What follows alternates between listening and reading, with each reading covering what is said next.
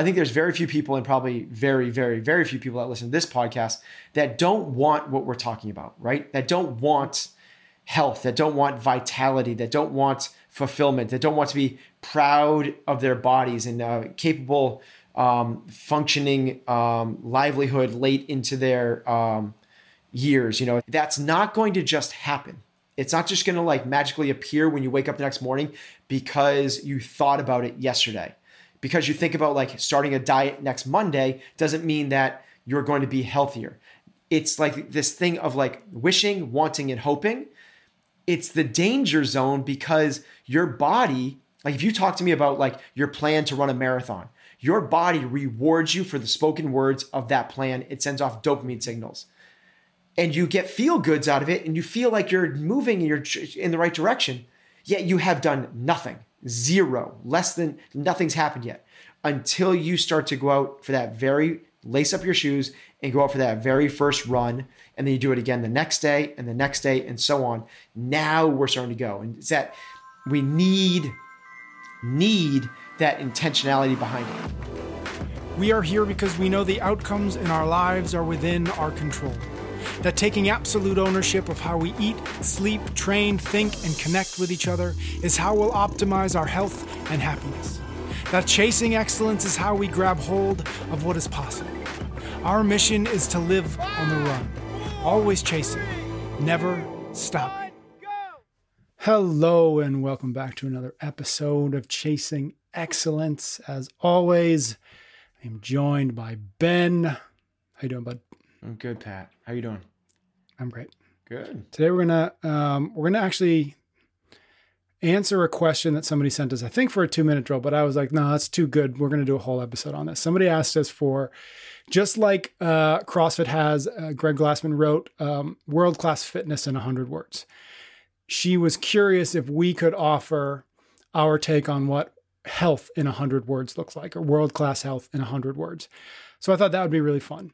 So that's what we're going to do today. We, just to kind of get people up to speed, what Ben and I have done, we each wrote our own version of 100 words of health. And then we were like, okay, let's jam them together and see what kind of the hybrid version of it looks like. So that's what we've got. So now we've got sort of words of health. That's and most of them are redundant because they say the same things. And so that's what we're going to do. We've kind of got the Chasing Excellence version of health in 100 words. So we're going to read that. I'm really excited. We're going to kind of break it down, talk about it. I wanted to just first start. The reason I love this idea is I love this as a constraint. I love the kind of the package that this forces you to think about. I think especially something like define health. I think that's something, unless you create the constraints necessary, I don't know that you ever get to a very good definition of it. And I think that's why the world-class fitness in 100 words works so well and such a powerful blueprint for what CrossFit does and what CrossFit has always done, because it forces you to narrow in on the actual ideas, right? It forces you to say, is this it or is it that it? Because it can't be both, because I don't have enough space for it, right?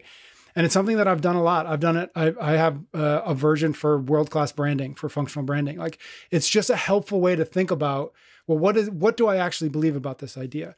And so before we get into health in 100 words, I'd love to just hear from you.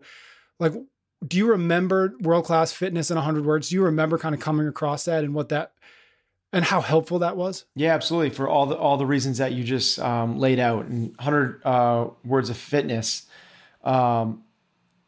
it might not be as well. It's as defining as it is prescriptive, right? Mm-hmm. It's not only saying like fitness is. So the definition of fitness is work capacity across broad time and mole domains. That's the definition of fitness. This is a separate exercise, which not only expands upon that, but also gives you some things to chase. It is mm-hmm. It is almost a to do and a to don't list, That's right. Yeah. Which is very cool to what we've done. So there's a lot of different conversations out there and little different definitions about what health is. And the traditional medical community would define health as the absence of disease. Mm-hmm. And people that listen to our podcast will not be surprised at all that is not sufficient for us. What that's saying is if you at 70 years old lose the capacity to get off the toilet, put on your pants, get out of bed, but you don't have disease of some sort, you're healthy. And that's just so not up to snuff for what we're trying to do. So ours is a little bit borrowed from the CrossFit definition of it, which is it's work capacity across broad time, modal domains, and age. So it is basically right. Can you? So what that means is, just from some context, broad time means like it doesn't matter if you want to do a 100-mile bike ride or you are trying to pick up something really heavy that takes 2 seconds. Like the time doesn't matter. And similar, the broad time and modal domains doesn't matter if it's, again, hiking, skiing, lifting weights, swimming, running, rowing, biking, lunging, throwing, jumping, skiing. It doesn't matter. Like that's what we're looking for, is really the capacity to do all of those different things. But what we're really kind of like leaning into there is the functional demands of life. This is what we're talking about when we talk about switch this paradigm over to health, the functional demands of life. So if you are not, we're not talking about the elite performers. We're not talking about the CrossFit games. What we're talking about is if you are not hindered, so in any way, so it's almost like it's not the absence of disease. It's the absence of anything that's going to restrict you from living life on your terms. That's mostly from a physical, biological standpoint. So I'm not saying like you go to jail. So that's what we're trying to do. So with that definition, what is the 100 words that become the further expansion upon that and prescription behind it? And I'm gonna take a little leap here and kind of it falls in line with people that have listened to this in terms of our 5 factors of health, in terms of how you eat, how you think, how you train, how you sleep, and how you connect with other people. So you'll see that kind of like throughout these 100 words. Cool. Okay. So what we're going to do is I'll read it out in full. It is only 100 words, so it takes only a couple seconds. And then you and I will kind of break down each one of the sentences, each one of the kind of the concepts in there, and we'll just kind of chat about it and see where the conversation goes. All right. Health in 100 words. Create an environment in which it's easy to eat well, move often, sleep lots, think deeply, and create real connections. Be intentional. Don't just hope it happens. Chase what sets your heart on fire. Seek out challenges, feedback, and opportunities to serve something bigger than yourself. Respect your breath. Control your attention. Spend time outside. Recognize that health is the result of choices and luck. Focus on what you can control. Avoid defining it by any single number. Avoid fads and gurus. Avoid complaining and people who do. Optimize everything for consistency and sustainability. Treat yourself like someone who matters. Treat yourself. Treat yourself. Okay, so from the top, and you just alluded to the 5 factors that we talk about a lot here. Create an environment in which it's easy to eat well, move often, sleep lots, think deeply, and create real connections. The thing that sticks out to me is there are 2 things in here that I think maybe are worth unpacking a little bit. Things obviously we've hinted on, talked about a bit before. But the first is the environment, right? What's the importance of the environment. And then the second part, which is obviously part and parcel to that, which is make it easy. Yep. I'd love to hear more from you about how those 2 things, or why those 2 things are so important. Yeah. So the easy thing to dive into there, and like the thing that we talk about a lot on this podcast, is the latter part of that, right? Eat well, move, so train, move well, move often, sleep lots, how you think, and the relationship side. But I like what you're pulling out is the other like precursors to that. And it's about, so the first one is the environment, which then actually the environment is what creates the ease, right? We're trying to create an environment that makes it easy to do these things, because environment is so massively impactful on outcomes. It is one of the determining factors. Like think about the number. So you can predict someone's success from a traditional measure in terms of like financial success by their zip code than you can their IQ. That is a better correlate to success in life, meaning like where they're born, AKA their environment, what neighborhood they grew up in is more important to the results that they get from a financial standpoint than how smart they are. Environment is so powerful. We've talked about how willpower is a fleeting resource. It gets used up. So it's exhausting to, like, if we're trying to eat well, it's exhausting to try to eat well if you constantly have junk food in the house. It's like that is not a recipe for what we talk about at the end for long-term success and consistency. Mm-hmm. What we need to do is make the environment so here's another way to think about this. If you were to go to like a wellness retreat, like you go away for the weekend, long weekend with your significant other to a wellness spa, right? And when you go there, there's the right level of, it's a perfect temperature, the right music is playing to calm you down. Everything, all meals are prearranged and farm raised, organic, like perfect macronutrient balance. You can't eat food otherwise. You go and you do the exercise at certain times. It's so engaging and so fun. You have these great hikes where you engage. Like, people come back from those weekends feeling amazing, and it's not hard. It's not hard to follow that prescription when you're there. Why is that? Why is it not hard while you're there? One reason. They've set up the environment for you to make it as easy as possible. Now, most people just kind of like don't take control of their own lives. So they're trying to get the 2 days out of 365 every year that they don't spend at those types of places, or they hope at some distant time in the future when they retire, or the kids leave the house, or whatever it is, that they can try to create this, and they're not taking enough ownership of it right now. This is fully in your control. Is it hard to do in the beginning? Yeah. But do the hard thing now so it's easy later on. Go home, rip apart your pantry, anything in a box or bag, get rid of it. Anything with a list of ingredients.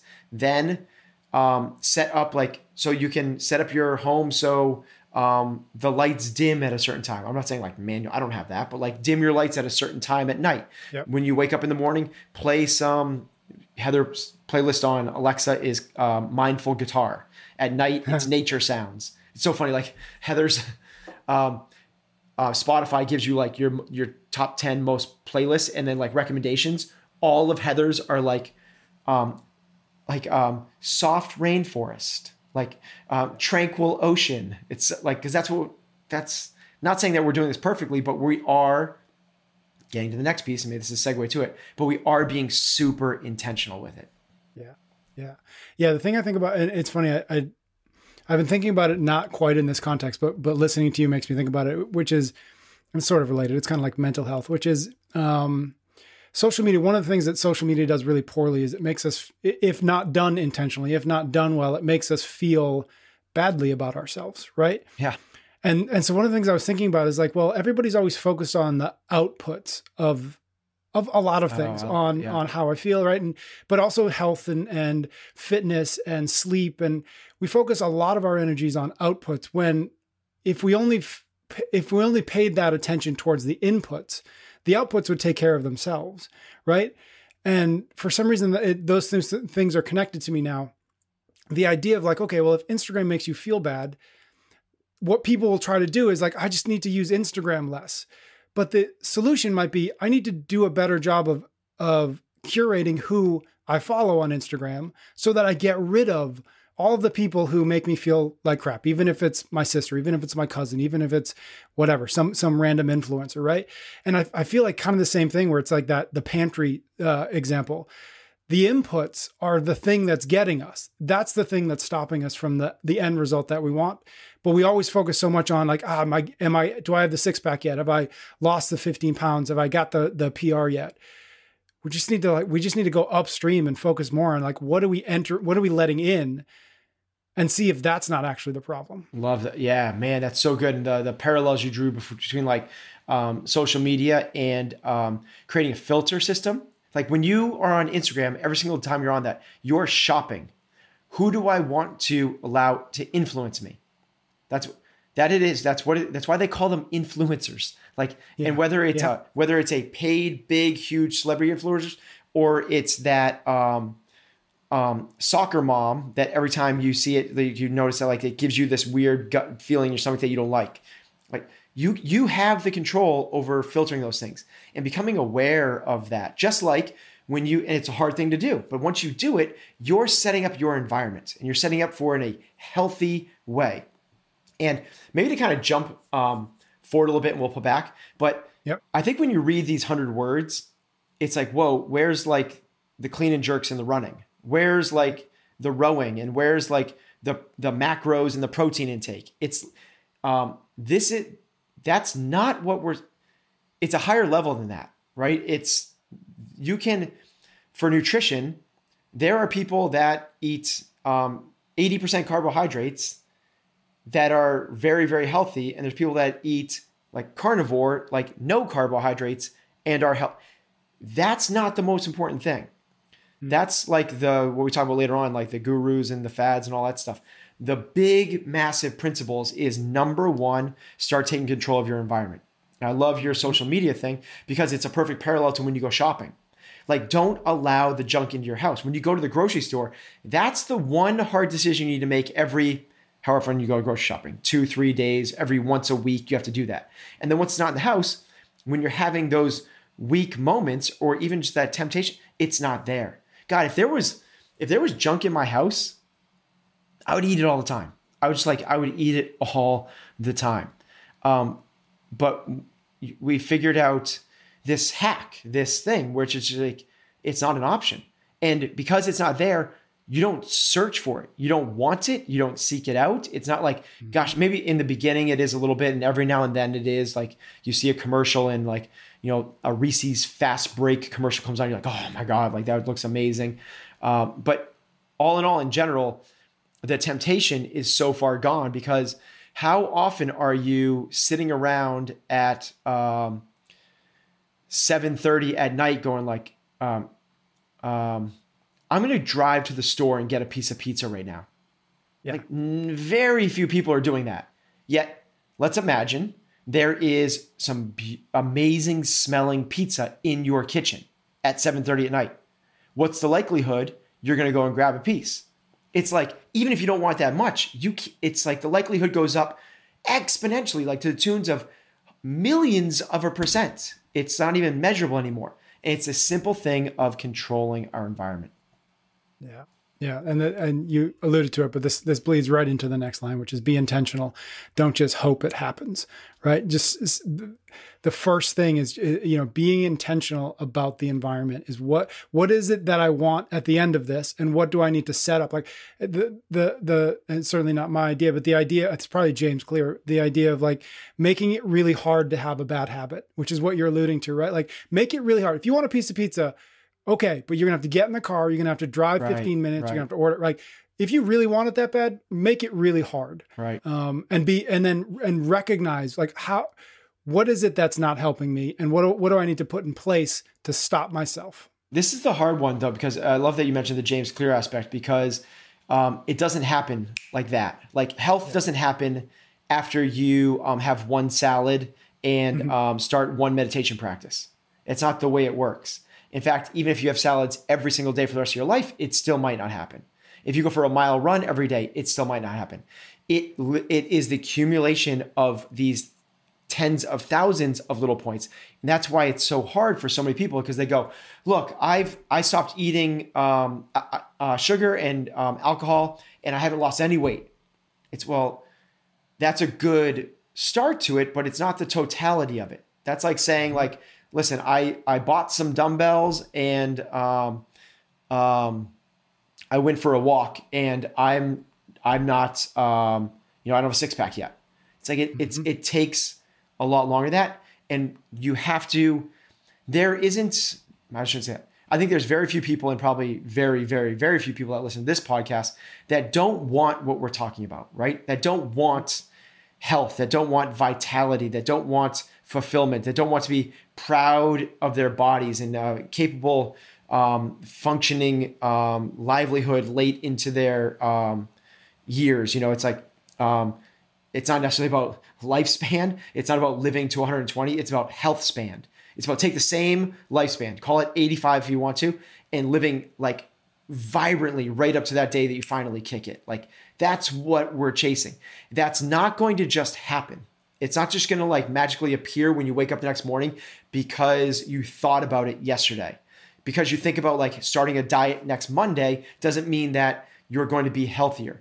It's like this thing of like wishing, wanting, and hoping. It's the danger zone because your body, like if you talk to me about like your plan to run a marathon, your body rewards you for the spoken words of that plan. It sends off dopamine signals and you get feel goods out of it and you feel like you're moving and you're in the right direction, yet you have done nothing, zero, less than nothing's happened yet until you start to go out for that very lace up your shoes and go out for that very first run. And then you do it again the next day and the next day and so on.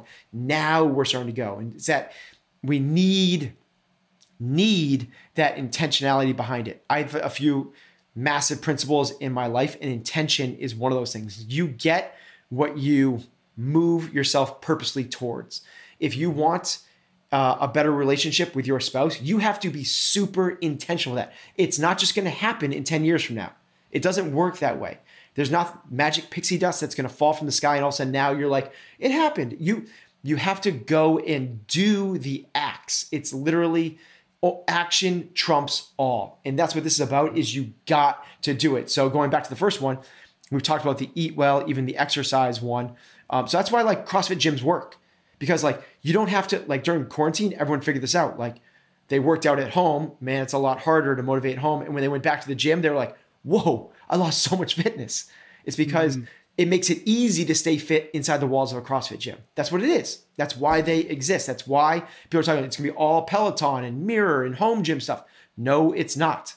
Because you can get some level of fitness there. You're not going to get it totally until you get to this group environment. It matters, it matters, it matters. The group effect is real. So get in the right environment. So what's that mean in terms of like, if we're going to be intentional about that, what's it mean for the other ones, like sleeping lots? If you want a better sleep, you don't just go to bed thinking like, I hope I sleep better tonight. I hope I sleep better tonight. You have to institute new practices and see what works and what doesn't. You have to play with different temperatures. Do you sleep better at 68 degrees or 62? Most people are in that range. Do you work better with blue light glasses before you go to bed or staying off of screens entirely because it's not the blue light, it's actually the stimulation of being on a device? Do you work better with some sort of white noise, sleep noise or not? Or do you work better with a fan or do you better with no noise at all? Do you do better with windows open or windows closed? Is it better if you take a shower before you go to bed or not? Like you have to be intentional with these things. Better sleep doesn't just manifest itself at some point. In fact, what happens to most people is their nutrition, maybe not nutrition. Nutrition tends to get better as we age in general because health declines, people take more care of their bodies. But most of these other things start to fall off. As we get older, the connection fades because we get more isolated. We're no longer in school. We're no longer with our sports team. So the connection starts to fade off. Our thinking fades off because we're not challenged academically or professionally. Our sleep gets worse because our hormones aren't the way they were. We're less active because we're not running around like toddlers and teenagers. It's like we have to be intentional with these things. If we can't do that, we can hold on to our lifespan. Like I'm very confident that what we're talking about here is the prescription for better health. You know, when you start to lean into all of these different research, and there's mitochondria, and there's telomeres, and there's what happens at the cellular level, and there's RNA and DNA, and what happens at the perception and receptors of cells. And it's really fun and exciting biology to dig into. When you pull it back, you know what all those guys then talk about? Exercise more, eat better, less calories, sleep really well. I mean, it's all the stuff that we're talking. This is the life hack. Everyone wants to go to like, infrared, like infrared lights and, saunas or some sort of like a keto diet. And it's like, it's this stuff. This is the jam. The next one I really like because it kind of takes a left turn, but in a way that I really love. The next line is chase what sets your heart on fire, which is obviously something we've talked about a lot. But talk to me about where you see or why you think passion is such an integral part of the pursuit of health. So it basically comes down to stress. Like if you were to like optimize for one thing in your life as human beings, and you had like sleep, you had like nutrition, you had exercise, and you had stress, I would advise everyone to go towards the stress one. Stress will manifest itself as disease in a more pronounced way than almost any of the other factors can affect. Stress is so powerful. I just kind of alluded to like the cellular level. So you have trillions of cells on your body. Each of those cells has a receptor on the outside. Think of it as like a skin, just like your body has a receptor on the outside of it called a skin. And when you go outside and it's cold out, your body perceives the environment. It perceives the cold through your skin and goes, hey, body, it's cold outside. Kick up your metabolism so you stay at 98.6 degrees. So there's a receptor and there's an effector. The receptor is your skin. The effector is your metabolism. Every cell in your body works the same way. It's interpreting your environment. And it's trying to, when it interprets it, what it's doing is it's perceiving the environment. It's not the environment. It's the perceived environment that changes the epigenome. Meaning like, think of like genetics. Everyone talked about like in 2003, they mapped the human genome. And remember how big that was? It was April of 2003. And it was like, holy crap, no more disease. They're going to be cloning like little human Patricks. And if your arm gets chopped off, we'll just place a new arm on you and there's going to be no more disease. And do you also remember how all of a sudden after that huge, big splash, it kind of got really quiet for the next decade? Like no one talked about it anymore. And the reason was it wasn't what they thought. The mapping of the human genome revealed that we have figured out the genetic code. But the genetic code is just a script. And your body can interpret that script in any one number of different ways. And think of it as in terms of like the example I've heard used to explain this is Romeo and Juliet. It's a script. And it can be done in like the traditional, like it would be done on Broadway, the traditional Broadway sense with, or that exact same script could be done by Leonardo DiCaprio in the film that was done in the late 90s. And it's the same script, but it's completely different, like so different. They're saying the same things, but it's a different your genes express themselves differently based off the way they are perceiving the environment. So what is that perception? That perception is fight or flight or rest and repair. If your body is sensing stress, now acute short-term stress, good. Exercise, cold showers, facing a fear, like those things are good because they're acute and they're short. And those things actually are the recipe for a longer, healthier life. That actually does great things for the human genome, the epigenetic genome. It creates these deeper valleys for think of it like the other way to think of the epigenome is you have these like big peaks and valleys, and these balls are dropping into these valleys. And if they stay in the valley, the gene expresses the way it's supposed to. Skeletal muscle turns to skeletal genes turn to skeleton. Muscular cells turn to muscle, fat turns to fat, and so on. It does what it's supposed to do. The problem is when it gets disrupted, think like those balls in between valleys and there's an earthquake and they start bouncing where they're not supposed to be. That's the epigenome from like toxins or something this is what causes cancers. Like it gets out of whack and the genome takes a massive turn for the worst and chronic disease manifests itself. Well, that shakeup is chronic stress. The biggest thing that we can do there, yes, you could get poisoned, right? Like poison or a toxin for sure. And that's an acute thing. But that's not the thing that's getting most of us. The thing that's getting most of us is chronic disease. It's happened mostly through lifestyle factors. Lifestyle factors control the epigenome And what we want to do is make sure that we are making sure we're managing and mitigating stress, because if we feel the fight or flight response, what happens is in fight or flight, your body sends everything away from the gut and it shuts off your immune system. Literally, like your immune system shuts off. You cannot fight off diseases if you are stressed. That's a terrible, terrible thing. Now, science knows this. If you're going to get an organ transplant, what do? They give you a stressor, inject a stressor into you, so your body goes into fight or flight mode, your immune system goes down, and you'll absorb the new, otherwise it'll fight it off as like an invader, a toxin, it'll fight it because the immune system's so strong. So what we need to be able to do is, getting back to this line, is make sure that we're doing what sets our heart on fire, because if we enjoy the journey, if we can blur the line between work and play every single day, if we're excited about Monday morning, not stressed out about Monday morning, if we don't even know really when we're working and when we're playing because it's all a part of our pursuit of our lives. Take what you love to do most, whether it's writing, Patrick, or somebody else, it's skiing, or it's connecting with other people, or it's performing, or it's whatever it might be. If you're doing that, that saying is, don't ask what the world needs, ask what sets your heart on fire, because what the world needs is more people with their heart on fire.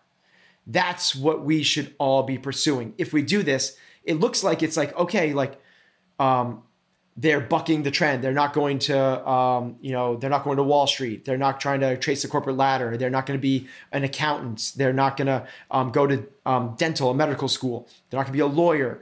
They're going to chase their passions. Like, oh, they're like a lone wolf. Like, no, those people are doing probably the best thing they can for their health. Mm-hmm. Yeah, I love that. I keep thinking about, we started this conversation about the maybe the classic definition of health being the absence of disease. And as we keep talking, I keep thinking about like, okay, if it's not the absence of health, it's the presence of fill in the blank, right? It's the presence of vitality. It's the presence of passion, right? And that to me is a better definition of health than the absence of anything, but it's the presence of whatever that right word is. Yeah.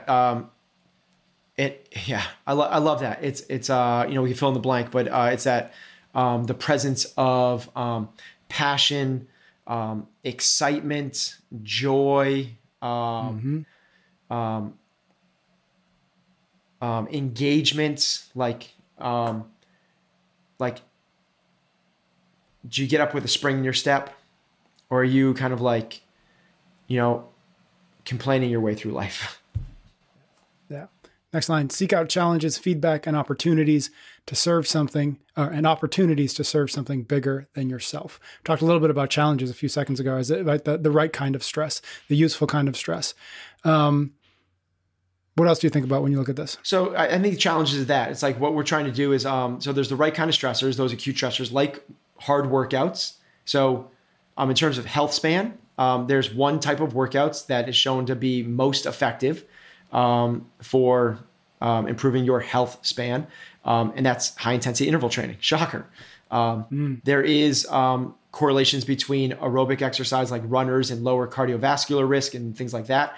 But the number one thing in terms of challenges, and then also similar to that is like people that do cold plunges, people that do challenges, like do hard things. Like your body it's all about this evolution, right? Like if your body is stressed in the right way, like a workout, it grows and it adapts and becomes better and stronger. That's what we're looking for.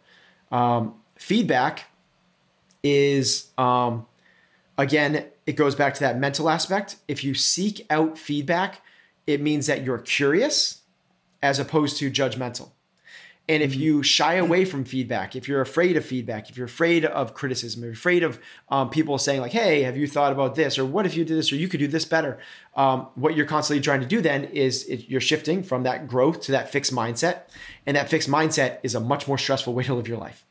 It just is, because you're seeking out ways to validate yourself and doing everything you can to avoid things that might expose a vulnerability, as opposed to being curious and going like, hey, I'm not very good at that yet. I wonder if I ...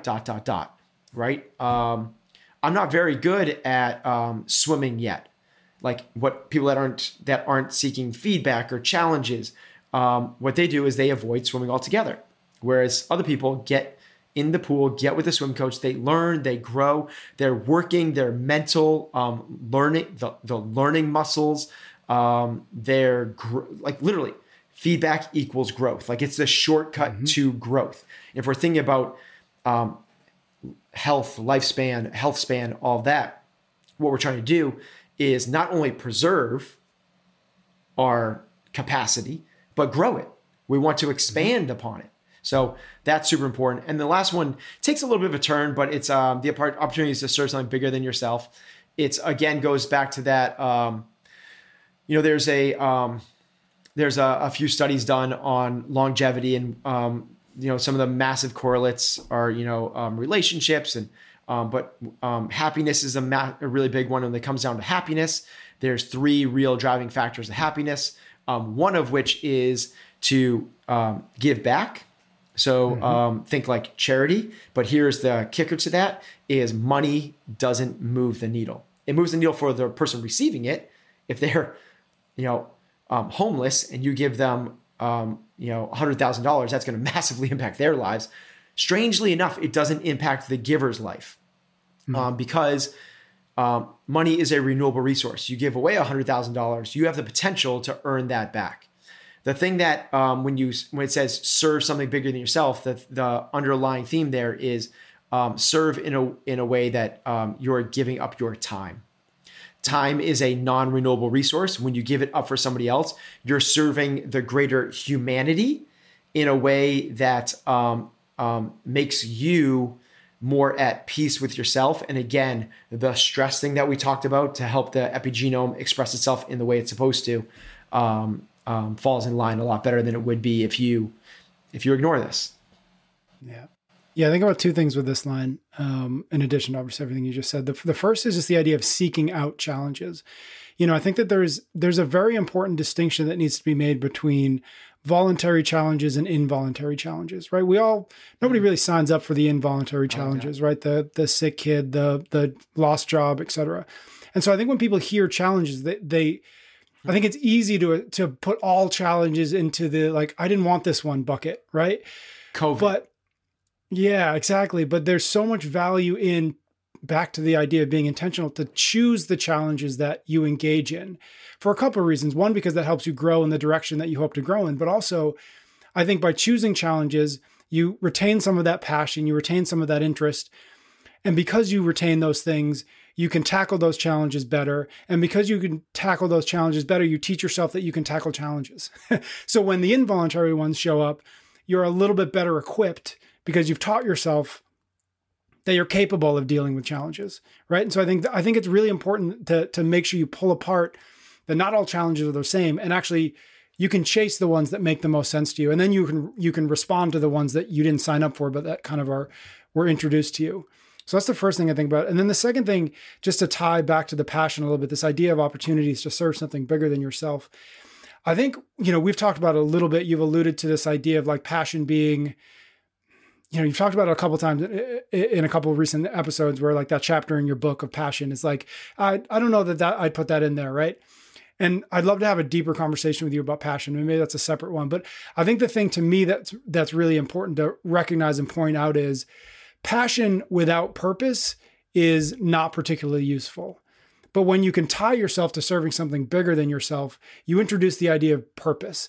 And if you can do that, if you can marry those 2 ideas, that I have this passion and I've figured out a way for me to use it to be helpful, to be useful, to be valuable to another person, another community, another idea, then suddenly the passion, I think, is only additive. I think it's only helpful. I don't think it has any of those negative ramifications of spinning your wheels, of chasing something that might not get you where you want to go. And so I think the marrying of the passion and the purpose is really important. Yeah, I love that. Well said. Respect your breath. We're gonna do this one at a time. Respect your breath. We recently had an episode about breath work. And it's definitely something that's in the water. I think you've talked about this before. Like it's one of the things that people are starting to learn is incredibly important. And maybe at some point, right, in a couple months, we might say we found a sixth factor, Yeah. right? It might be breath. But talk to me about, we did a whole episode on it. So for folks who want to go deeper, definitely go back and listen to that. But like, give us the high level, the highlights on the importance of breath. Well, I like the way that we wrote this here, where it's respect your breath, because we're not saying here is, do box breathing or practice Wim Hof or nasal breathe or anything like that. We're not saying. What we're saying is pay attention, and it's a telltale. If you are doing short, shallow breaths through your chest, something's up. That's the stress thing, which makes sense when we're running away from saber-tooth tigers. It might be like that. We're not supposed to be like that all the time. We're supposed to be relaxed, and we're supposed to be doing diaphragmatic breathing. So there's a whole bunch of research out there that shows that breath work, the way you breathe, has massive effects on your health. And this is just a nod to that, which is pay attention. If it's off, be aware that it's off. Try and bring some intentionality back to the breath. And then maybe even pick up a breath practice, which you might, whatever that might look like, whether it's meditation, a box breathing, some sort of like Soma or Wim Hof or whatever it might be. Because breath is two things. It's a lever that you can move to help tweak your health, but it's also like a telltale meter. It lets you know if something's out of whack. If you get shortness of breath, if you get tightness in your chest, that's a sign that we're in the sympathetic nervous system, that fight or flight, and we need to be pulled back into the parasympathetic, that rest, repair, rest, digest. So that's the idea behind the breath one. Have you guys started to do any, I know we talked about it in the episode about your athletes, the comp trained athletes and breath work. Have you instituted, have you thought about how to bring breath into in the CrossFit New England end of things? And if so, like what, if anything, have you kind of tried to dabble in? So dabble is probably the right word. We've dabbled even on the elite side. We've been dabbling in breath work since about 2016. Very lightly. And this year, probably more so than we ever have. It's like a little more intentional, a little more part of the regular program. And then with CrossFit New England, it's again, we just kind of, have dabbled, with my classes, particularly that I coach, the 830 class. We've, practiced with it, less than a handful of times, in the total existence of the gym. It's a thing that we've exposed people to, but, and when we do, people are kind of into it. But it's not something that we put into as you said, it's not one of the 5 factors right now. Yeah. Got it. Cool. Next one, control your attention. So I think this is a little bit to do with intentionality, but it's again, like you've said this so well. It's like, I think that, I love the idea of like controlling your attention. It's like what we pay attention to. First off, it's like the frequency illusion. Like, if you're going to buy a new Honda Civic, all of a sudden you see Honda Civics everywhere. Like, so if you're focusing on negative things, if you're focusing on how your wife is controlling, if you focus on how your kids never listen to you, if you focus on how your boss never respects your work, like that's what you're going to see. You're going to see that everywhere. And that's not a great way to navigate life. Like what you want to do is, again, set up your environment in a way that's healthy and productive. And we know that a healthy, productive mindset is one where people believe that the future is brighter than the past, that optimism. And if you pay attention to being an optimistic person rather than a pessimistic person, you actually change. Again, it's a psychobiological model, right? Your mind is actually controlling what's happening on the cellular level inside your body. Yes, there is we alluded to this already. Yes, there is some catastrophic things that could happen. Yes, there are genetic things that I'm not saying like if you focus on being 6 feet tall, you'd be 6 feet tall. It's not. It's not. It doesn't work like that. That's how I got that. Yeah, that's how I got it. You have a more powerful mind than I do by about 3 inches. So it's but your attention really matters. Attention, intention, perspective, like understanding your thoughts, like just the awareness of your thoughts and the awareness that you really don't have control over your thoughts. But the moment you realize that you have thoughts, you're elevating yourself out of what mystics or like spiritual people or Eckhart Tolle would call like the unconscious, right? Mm-hmm. The unconscious mind is we're navigating life through just set default motor patterns that are based off of experiences, and we are prognosticating future events based off of those past ones, and we're really we're living in the matrix. We're living in a false paradigm. It's not real. And the moment you become aware that your thoughts in your head are not actually you, that's the first step to enlightenment, awokenness, which would be ultimately where you live with no stress. If you get to that point, there's no stress in your life. Like the monks that just like spend 18 hours a day meditating, like they can get there. Like for us, that's probably not, we're probably not going to become enlightened, but what we can do is at least take the first step towards becoming more aware. And when you become aware of what you're focusing your attention on, it's a really powerful thing that can manifest itself physically from a health perspective. Yeah. Yeah, I agree with all that, obviously. The one thing I would add is maybe one of the ways that I've come to think about attention is, we talk a lot about, just generally, we talk a lot about, the non-renewable resources that we all have. And generally we talk about time. Love it.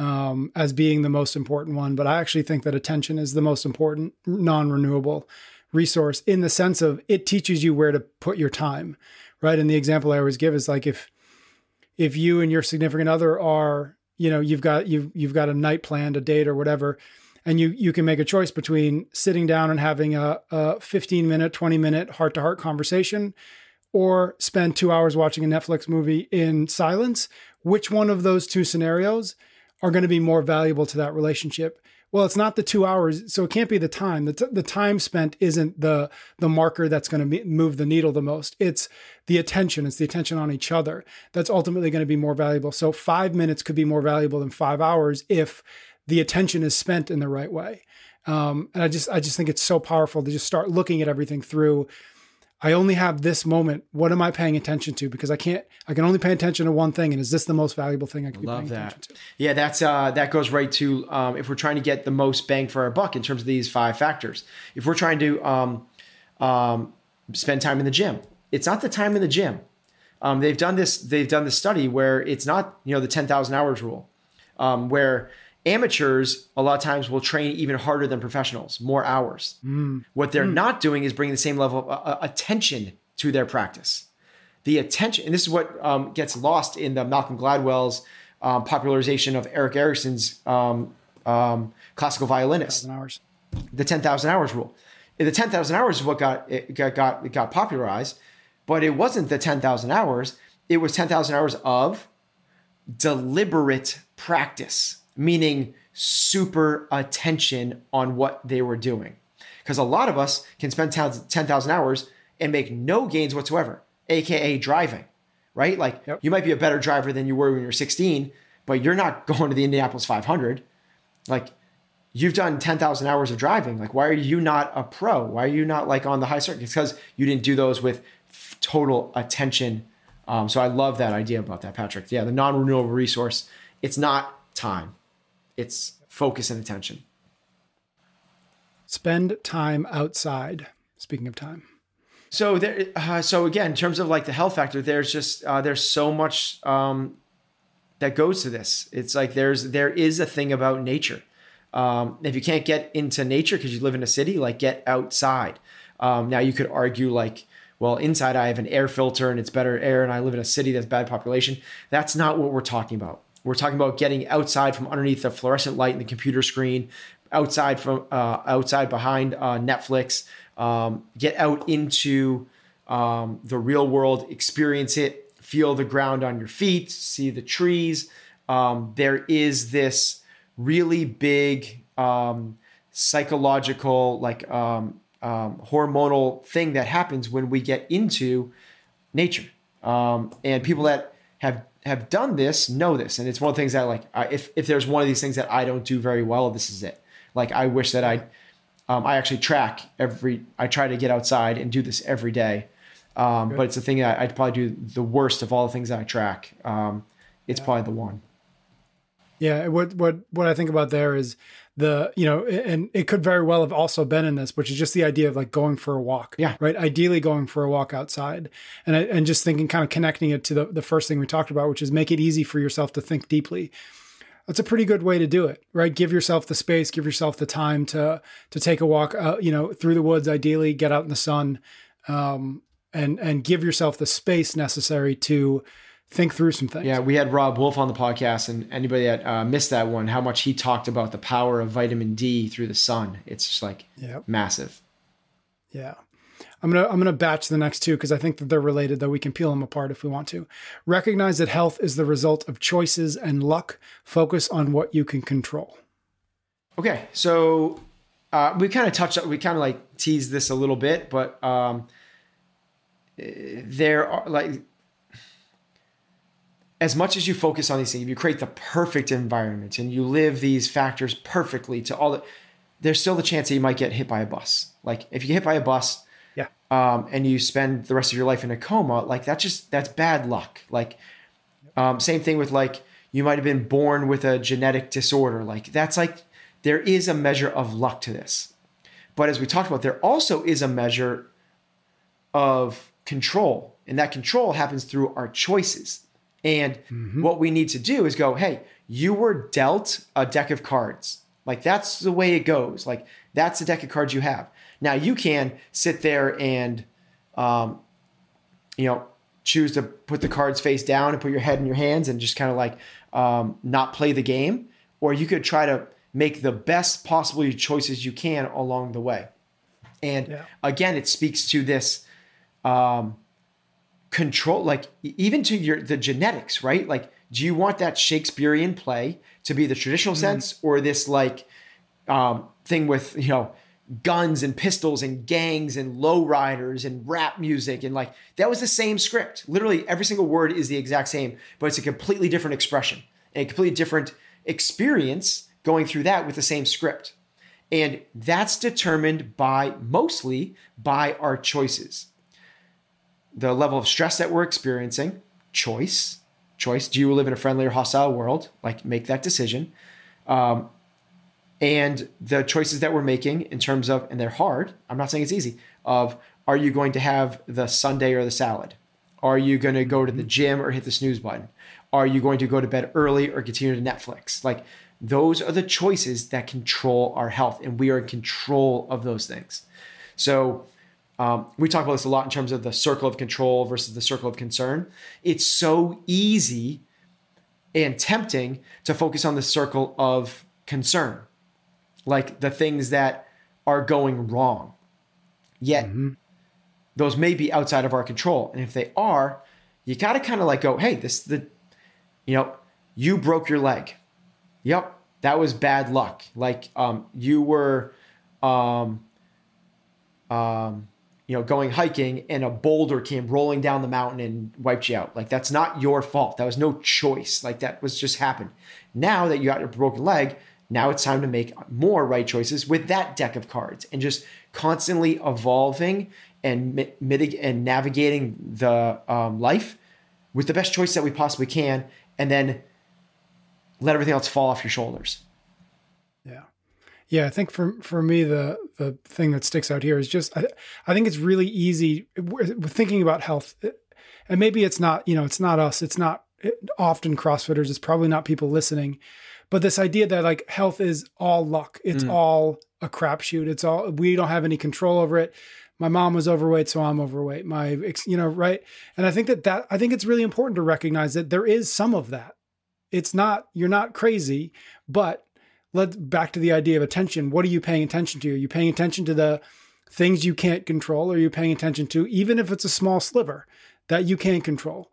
And every time you pay attention to the luck side of things, you're taking away from your ability to affect change in the areas that you do actually have control over. So think about the things that could potentially take our life, right? So you're hit by a car. That's a traumatic thing. You are poisoned. That's a toxic thing. You are born with a genetic disorder that shortens your lifespan. Those are completely outside your control and a matter of luck. They just are. But the one that's going to take the majority of us do not die from car accidents, genetic diseases, or poisoning. That's not how most of us are going. Most of us are going because of chronic disease. Chronic disease is not luck. Chronic disease is a choice. It is literally, you can choose to have or not have chronic disease. It is 100% determined by lifestyle choices. Type 2 diabetes is a chronic disease. It is 100% due to lifestyle choices. Type 1 diabetes is genetic. That was the bad luck. I'm sorry. Like, that sucks for you. That's something you need to navigate on your own. So that's the understanding. Chronic heart disease, like your parents might have been more, like, because your parents had it, you might have it. Cancers, you might have it. Some of these are on the gray. It might be genetic. It might be chronic. That's why not all cancers are considered chronic disease. But certain ones are. There are certain ones, like lots of lung disease is a choice of smoking. Like, it's just a matter of, and now it could be even like a choice of like where you choose to live. Is there radon in your home? That's the number 2 cause for lung disease. So they're choices. Like, and understanding that is so powerful because, to your point, it gets rid of this, like, I was just unlucky that I got type 2 diabetes. Like, the moment that you start doing air squats and start eating processed carbohydrates, you no longer have type 2 diabetes. Type 2 diabetes comes back again when you live a sedentary lifestyle, when you choose not to get off the couch and you decide to have the sugary meal. Choices, bro. Avoid defining it by any single number. This is something that I learned from EC. So EC Sinkowski, who we've had on the show.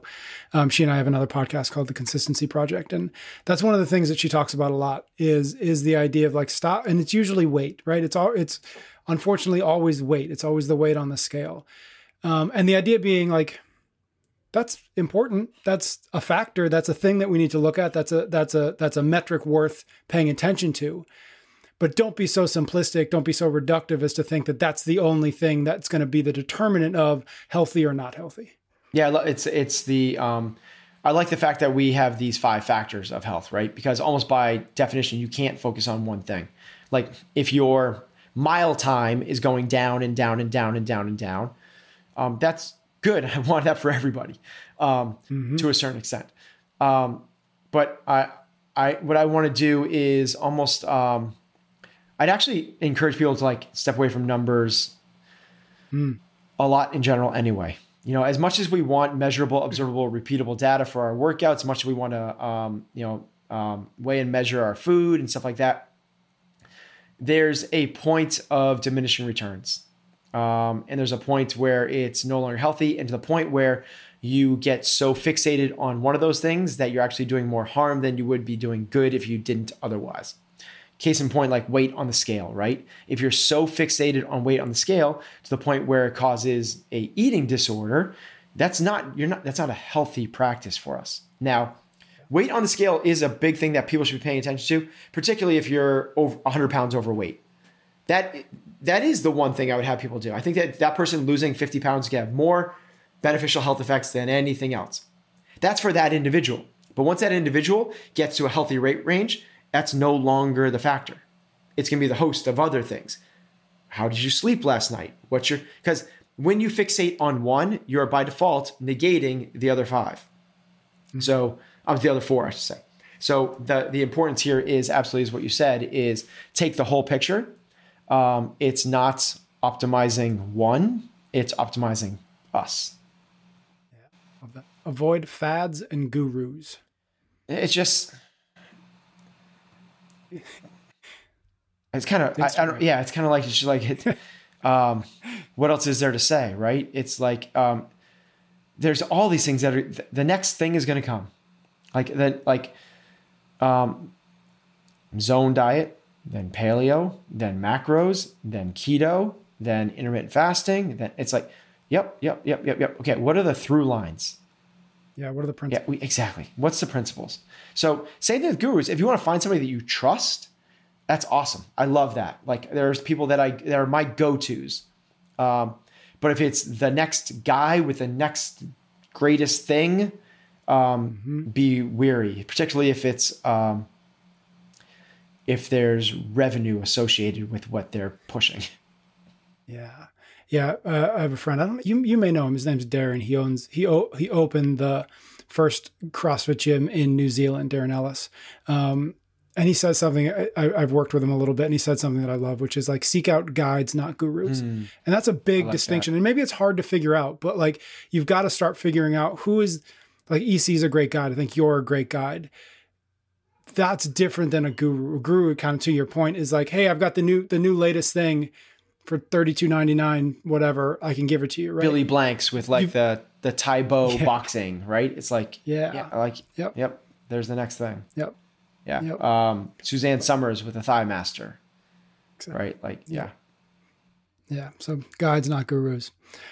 Avoid complaining and people who do. We've certainly talked about complaining a lot on this. Yeah, that's again, like, just goes to like this, the environment thing. And what we're trying to do is create an environment where we see the abundance in our lives and not the scarcity. Yep. We see the have-tos, the get-tos instead of the have-tos. And if we're around people that are complaining, are they a fountain or a drain? And you want to surround yourself with fountains, not drains. Yeah. Yes. I mean, unsurprisingly, a lot of these things are connected, right? So there's the environment part of it, but there's also the stress that you spoke so much about, right?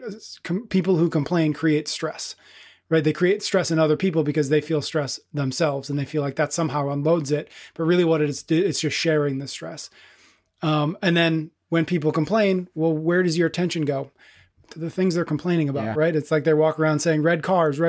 Yeah. And all of a sudden, well, shit, and I'm looking at red cars. Yeah. To the point, it's like, if you do that, you're going to continually see obstacles. And obstacles are hard, are hard. Obstacles suck unless you see the same exact thing, but it's an opportunity. Right. And, when COVID hit, there was a lot of obstacles for a lot of people. Some people reframe those as opportunities to spend more time with the family, to work on your routines, to eliminate toxic people from their lives. Like, there was opportunities within every single one of these so-called obstacles. And if you surround yourself just with the people that see the obstacles, you're going to have a hard time seeing them as well, because they're going red car, red car, red car, red car. Optimize everything for consistency and sustainability. So, and we talked about this a little bit earlier. You going for 1 mile run is better than going for a 0 mile run. But what really matters is that 1 mile run is not going to make you any fitter. What makes you fitter is that 1 mile run done 3 days a week for the next year. Choosing the salad over the sundae is the better choice right now, but it's not going to make a difference in your health a year from now. It's the consistent choices along the way.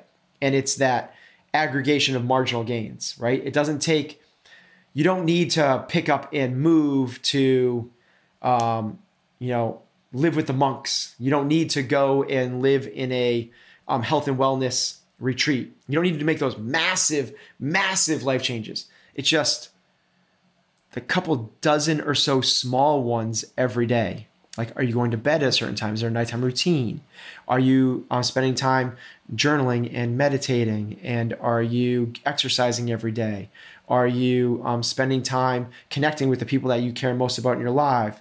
Are you, are you challenging yourself? Are you looking for feedback? Like all those little things over time, and don't be in a rush. Honestly, like if I was to put a number to this, it's 5 years. Like it takes 5 years for these little things to add up to something. But the reason I say that is because in 5 years, it's going to be this exponential difference. In a year, you might be 10 or 15 pounds lighter. You might be have lower triglycerides and a better fasting glucose. You might be able to do another pull-up or two. But in 5 years, it could be the difference of like chronic disease versus complete fulfillment. Yeah. Yep. Love that. And stealing from EC one more time. One of the things she says, that I think is just spot on. She's like, if you're considering a new diet or a meal plan or something, a change in that, if you can't see yourself doing that thing for a year, then what's the point of doing it for 30 days? Because you're just going to end up back to where you started. And that's ultimately and obviously. Yeah, I might challenge that one though, because I want people to challenge themselves and to find new experiences. And I can't see myself, when I started off doing Wim Hof breathing, I could not see myself doing Wim Hof breathing for an entire year. Like that was just no possible way. But I wanted to maybe try if you don't know what you don't know. You don't know what you don't know. So because of that, people go like, well, oh my God, the magnitude of like not having a sweet for in the rest of my life, like, oh my God, that's terrible. That's horrific. But can I go today? Like it's like. Yeah. And I think, I totally agree with that. And I think that's a good example. And what I would say is like, that's the sustainability part, right? So if you're signing up for, I'm never eating sweets again, there's a chance that that's not going to be that successful over the long run. But if you figure out where that sweet spot is can I do this for the next 30 days? And can I do this for beyond that? And if you can't, then you've got to figure out what is the sustainable end of it? What is the consistent end of it that I can do? And so maybe it's every Thursday I get a cookie, right? Whatever that might be. And being really honest with yourself about how hard can I push without falling apart? Mm-hmm. Because when we fall apart, we too often go back to where we started from, which is obviously a place that we're not super happy with, right? And so it's just always kind of making baby steps forward, making, those little victories, those little wins. I think that to me is what I read into the aim for consistency and sustainability is like, where is that sweet spot? Last one, treat yourself like someone who matters. I think it's really easy for us to default to outside of ourselves, to put others, so this might be a strange and obscure example, but Tony Blauer, who's the self-defense guide, not guru, in our space, and really like Blauer tactical, like the guy's legit. Like he's really legit in terms of like self-defense, and he works with everyone from, special forces to first responders to MMA to like regular people every day. And when he goes into, he tells a story of he goes in, he's giving a presentation, a talk, a seminar to a handful of mothers. And he asks them, like, if you were being attacked, what would you do? And the majority of them don't do a whole lot. He says, now imagine you open the door to your front door and your 9-year-old daughter is being attacked. What would you do? And they're like, they go ape wild on him right there just for even the thought of it. And they're like, how dare you like even insinuate it's because we forget to take care of ourselves. And that's all he's trying to get to. Is why would you not protect yourself the same way you would protect your daughter? And I think it's easy for us to kind of say to ourselves, like, this moment right here isn't that impactful. This moment right here isn't that important. It's not really, I'm not that person that it matters that much to. Yes, Tom Brady should eat that way. Yes, Tom Brady should sleep a certain way. Yes, Tom Brady should get body work done, but not me because ... Yes, there are other people that should do meditation. Yes, there are other people that should do this. And we're not treating ourselves. And by the way, this is not like an income thing. We could do all those, like you can eat really clean and you get body work done, foam roller, all done really easily for yourself.